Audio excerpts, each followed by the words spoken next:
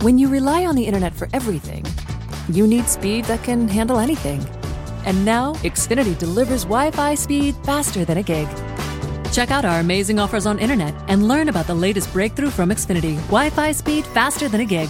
That's more than enough speed to power all your devices and then some.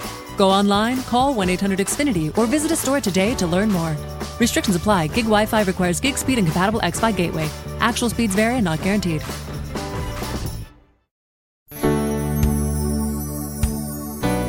Repetition of the big idea is a good idea. Well, welcome to the Preaching Points Podcast. I'm your host, Brian Hettinga. And this week we join Doctors Scott Gibson and Pat Batten as they let us know that repetition can be a good idea when it comes to the big idea. Repetition of the big idea is a good idea. Do you think that's a good idea, Pat? I think that's a good idea, Scott. Why? Well, it helps you to be clear, and it allows your listeners to leave the pew on a Sunday morning with something tangible. Well, clear. Is that my goal, huh? Yeah, clear. So what is the big idea? The big idea is really the burning focus of the text. It's when you look at your text, you ask, what is the subject? What is the author talking about? And then you find the complement and you say, what is the author saying about what he's talking about? You put those two together, subject plus complement, and you get the idea. And that is your basic meaning of the text. That's the idea that you want to convey in the sermon. But that goes then to the homiletical idea, which is the big idea. It sure is, and that's a memorable, pithy statement. And so as we are moving through the sermon, it could be at the beginning that we release the big idea. Mm-hmm. It could be in the middle. It could come at the end in an inductive type of sermon. Yes. But what we're saying is that it is important for us to repeat it. Many Why? times. Why? It's surprising what we forget. It needs to be repeated, I'd say at the very minimum 3 times. It's got to be super clear. And stated exactly the same way. And it can also be rephrased, but it does need to be repeated the same way at least 3 times. Yeah, it's amazing, isn't it, that we think as preachers we've prepared the sermon. We've got the manuscript down. We now have the sermon down. We're going to preach without notes. And we have this big idea, and then we preach it. And then you ask somebody, well, what did I say? What was the main thing that I said? And this person who's shaking your hands at the door will say one thing.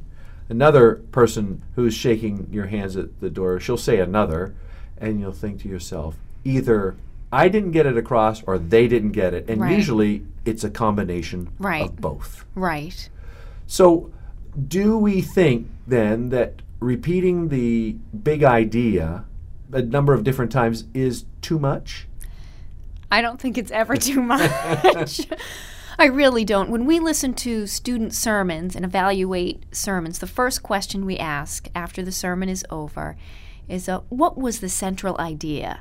What was the big idea? And we expect students to be able to reply verbatim, to be able to state that. Right, almost mantra-like, to be able to repeat it, because they're looking for it, but listeners in your congregation aren't clued in on the homiletical process that we're teaching here, but they are to, in a sense, to come on to it, they are to stumble onto it because they've been hit by it a number of times. Right, in a number of different ways. They don't have that roadmap in front of them. We have to supply it for them. And we do that by being clear and giving them those headline statements to the central idea. And it's therefore the burning focus philosophy of this approach to preaching is that we want our listeners to get what the text has to say. We get what the text has to say by doing our work, but we put it in a statement that brings absolute clarity for us and for our listeners so that they can get what that sermon is about and get what that text is about. That's right. And it helps them for the future when they need to go back to the Bible and figure out, God is always with me. Where is that? Oh, I remember that sermon.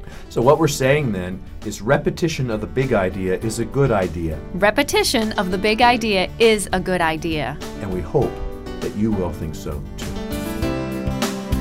And that was Dr. Scott Gibson and Pat Batten. Well, thanks for listening to the Preaching Points podcast from the Center for Preaching at Gordon Conwell Theological Seminary.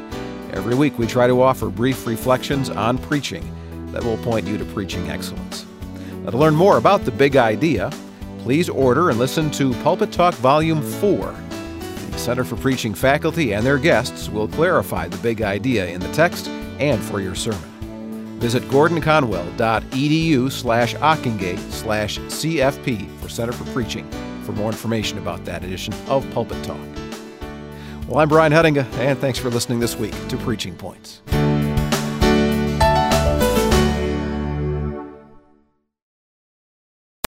When your entire life is online, you need more than just speed from your internet. Xfinity gives you reliable in-home Wi-Fi coverage, plus protection from Wi-Fi network threats.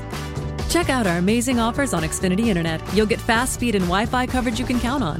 Plus, get advanced security free with the xFi Gateway, so you can keep the connected devices in your home protected from network threats.